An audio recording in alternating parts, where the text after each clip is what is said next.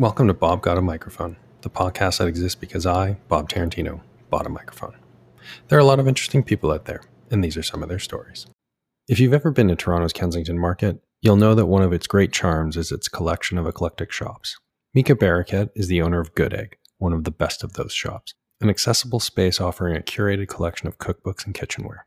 Mika and I chat about how she discovers and chooses what to carry, how being located in Kensington has informed her approach to cooking and the store's identity, how cookbooks have evolved over the last 15 years, the different national cultures of cookbooks, and the meditative pleasures she's discovered in expanding her efforts to include publishing cookbooks. This is her story.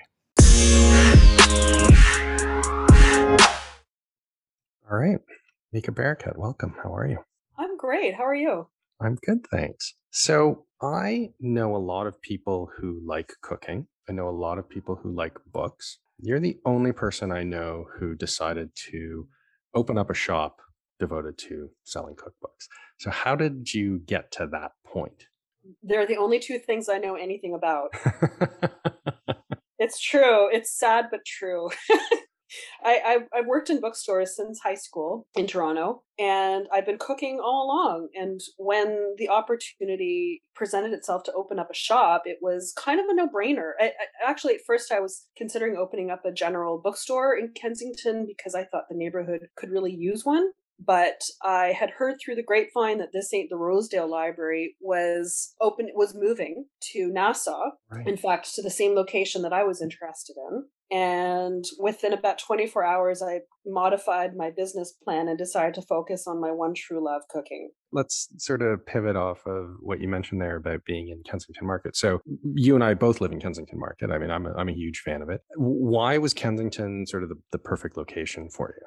I wouldn't have done it any other way. Running a small business is time consuming enough that having to journey to another location outside of my vicinity makes it extra challenging. Every day something comes up, smashed glass, an attempted break-in, especially in Kensington Market. But there are infinite reasons why you need to be close to your business. It's almost like having a puppy. You don't want to be too far away from it. Right. So it was a matter of convenience, and I like the notion of being able to just roll out of bed and get myself over to the shop within minutes. I like it. And as somebody who's a big fan of books, and I like bookstores in particular, although I should say I do find bookstores, like the experience of going into bookstores, I often find a little bit depressing because every time I walk into a bookstore, I'm like, here's like another 1,000 books. Like I'm never going to have the time to read. But that being said, huge fan of bookstores. As a consumer, I mean, the constant kind of drumbeat we hear is bookstores are in an incredibly challenging environment as a result of things like Amazon and other online retailers. How have you been able to navigate those challenges as like a bricks and mortar, physical retailer of books? Well, in a variety of ways. I do a lot of digging. I don't take the publisher's suggestions for what they believe are going to be the best sellers. In fact, I look the other way when I sense something is going for bestseller vibes. I look for the underdogs. I look for the imports. I look for the smaller releases. I look for the things that are of great personal interest that I can hand sell and personally recommend that I know I will use. And people love cookbook recommendations. That's really our bread and butter. And also by carrying non-book items, to be honest. I carry a lot of kitchenware, a lot of tchotchkes, a lot of things that support cooking that are not books. And there are no other stores in Toronto that I know of that combine cookbooks and kitchen supplies and also have odd little novelty items. So it's really by being eclectic and weird that we're able to do this. Right. And so can you walk me through a little bit, like how do books get onto your radar? Like it sounds like you're sort of hunting for them or looking for them. Like how, if a publisher, if an author has created a cookbook, how do you find out about that? Like, are there sort of fairs that are devoted to cookbooks, or what are sort of the resources? Yeah, there are fairs. They're kind of a dinosaur at this point. I don't imagine I'll ever go to another book fair or a gift fair or any types of markets that have a lot of fluorescent lighting and giant halls. Thank God. It's the digitization of shopping is both wonderful and awful at the same time, but it's definitely replaced these archaic mall type environments where we used to do a lot of our shopping. And also sales reps, they used to come to your door and would spend half a day. If they were a large publisher, they would sometimes spend 2 days with you, pouring through catalogs page by page, showing you samples. A very fun but tedious process, usually involving a lot of wine. That no longer exists. Sales reps don't really have the budget to do that anymore. Everything is streamlined for businesses. They produce, you could ask any publisher to produce a specialized catalog just for you, and they'd be more than happy to do it. But I never ask for that. I like to do my own searching. I tend to start from the back of a catalog where they bury the titles that they don't think are going to be popular. I look all over the place. I look at what other shops are doing. I look at what my favorite cookbook authors are reading. First and foremost, I'm always interested to see what people like Nigel Slater is recommending, or Nigella Lawson, or Rachel Roddy, or Diana Henry, some of our staff favorites. We look at their Instagram feed, for instance, and find out what they're interested in. And those tend to be the books that we love the most. Amazing. And so is it fair to say that sort of how people interact with recipes has kind of changed over the last, like, let's say 10, 15 years or so? I remember cookbooks being a real kind of, in some cases they were not, heirloom is probably the wrong word, but they were sort of these resources that families had, like they were available to the family, and they kind of got passed down. And nowadays almost every recipe is available online, or if you're interested in a recipe, you can get it online quite easily. Frankly, I find a lot of those recipes a little annoying to deal with. Like, you can never just get to the recipe. Like, you also have to scroll through, like, it's so true, 7 minutes of background explanation of what's happening. Why do they do that? I don't know. Nobody likes it. Right. And I get the sense that cookbooks in particular have become much, like, they're just a lot prettier than they used to be. Right. Like, they're sort of artifacts at this point. Like, they have these gorgeous pictures in them. I mean, is my sort of observation on that point correct? Like, have you seen a shift in how cookbooks work? Yeah, you nailed it. But there's a bit of a return to tradition. There's still some wonderful cookbooks that follow that older format of the New York Times style cookbook that is text only. Alice Waters is kind of notorious for this. She only has simple line drawings in her cookbooks. There are no glossy photos. Of course, now the trend is for matte photography, this softer focus, a little bit more rustic looking.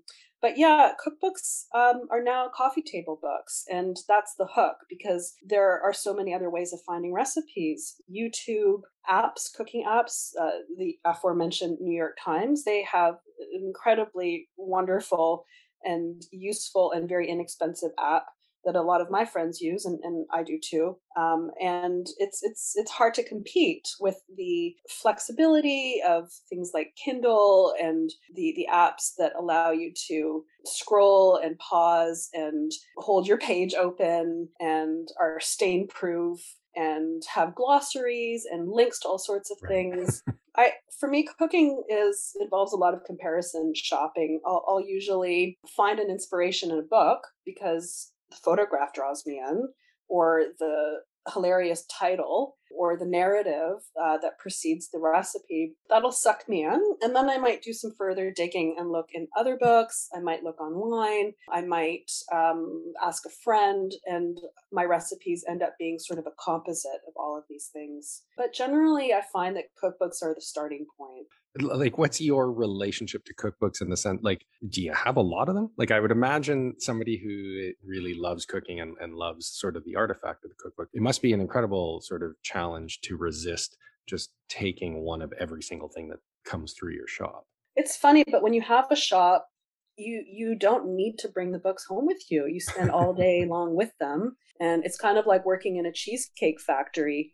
You're sick of cheesecake by the time you get home. You don't want another slice. I do have a healthy supply of cookbooks at home. Don't get me wrong. I have an entire double Billy bookcase full of cookbooks and then some. I also give away a lot of my books to friends who want to refresh their collection. I'll sort of loan them out semi-permanently, and sometimes I get them back, sometimes I don't.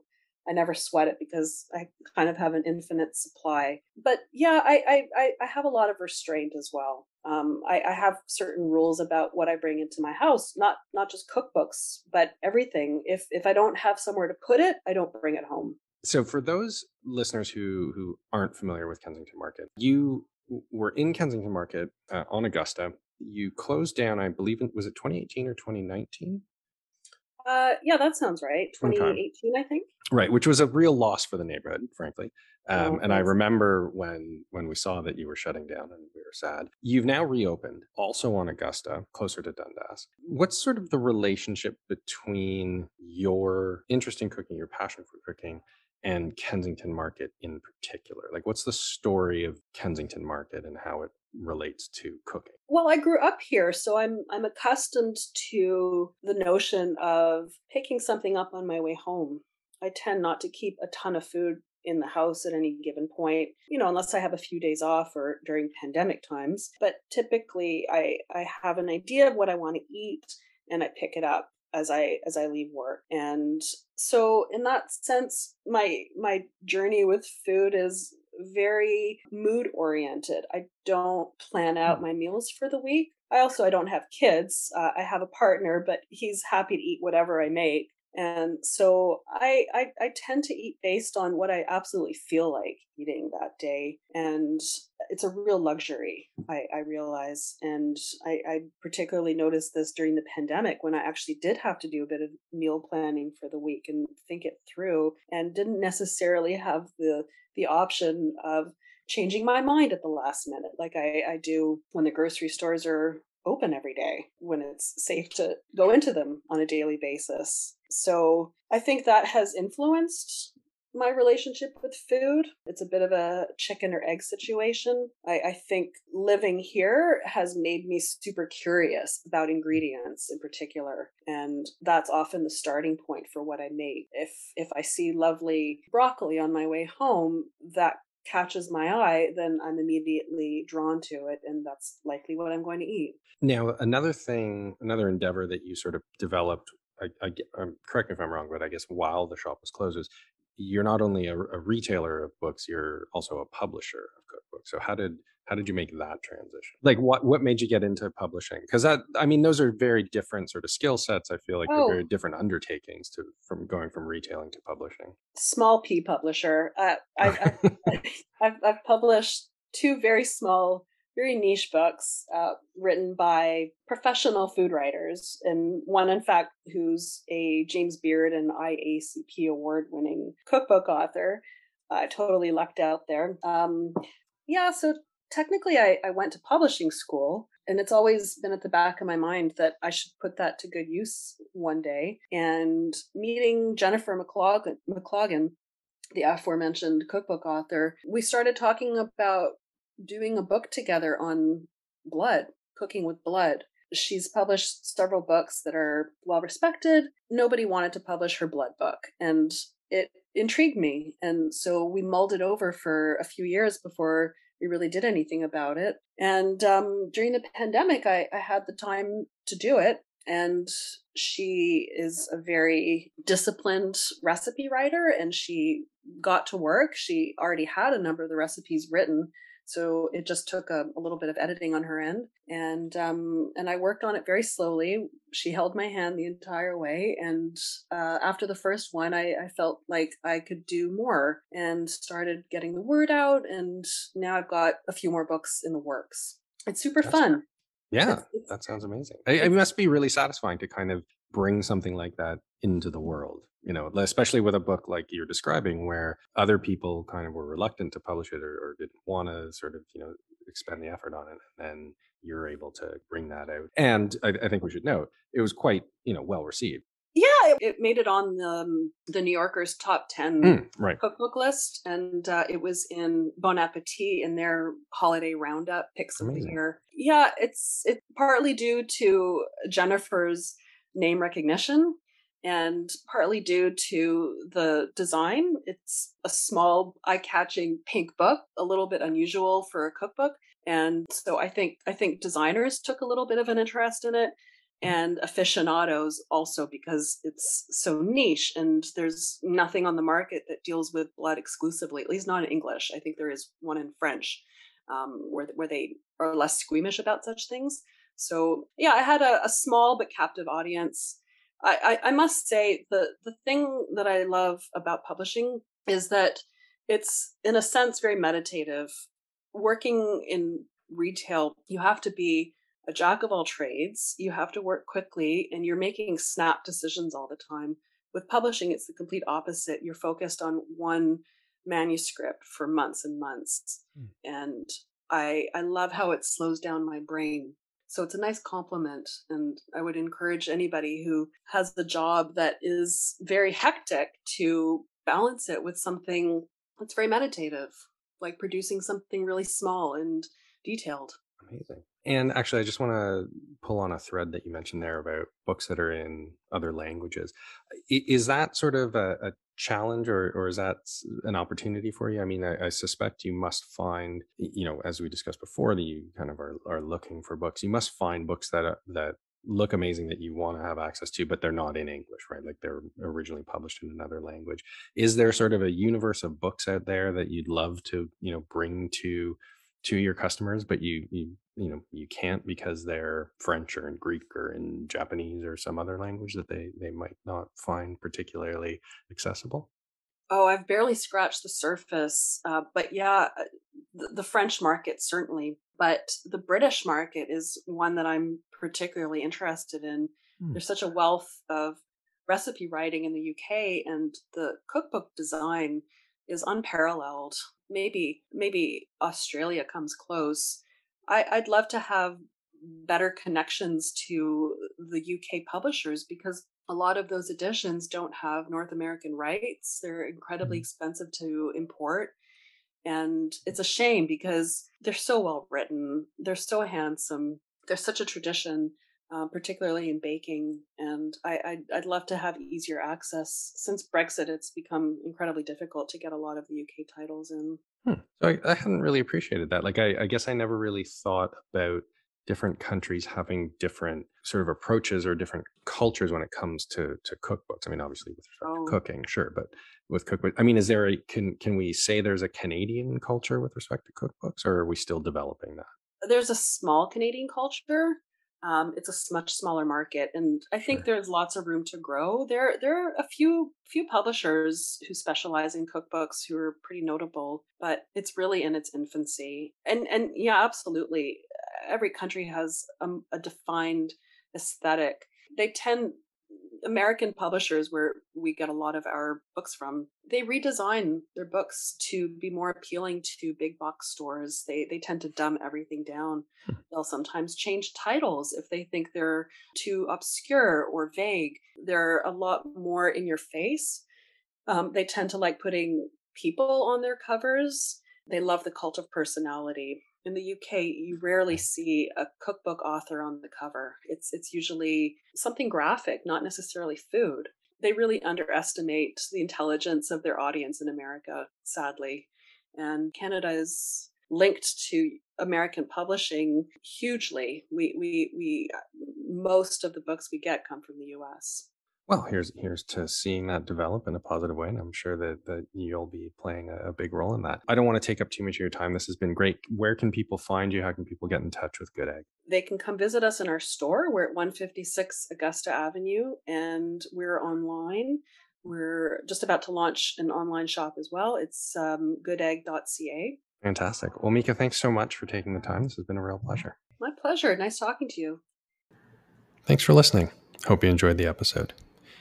If you like this podcast, please consider subscribing, leaving a review, liking it, sharing it with your friends, or inflicting it on your enemies. If you're still listening, you're probably the only one who's doing so.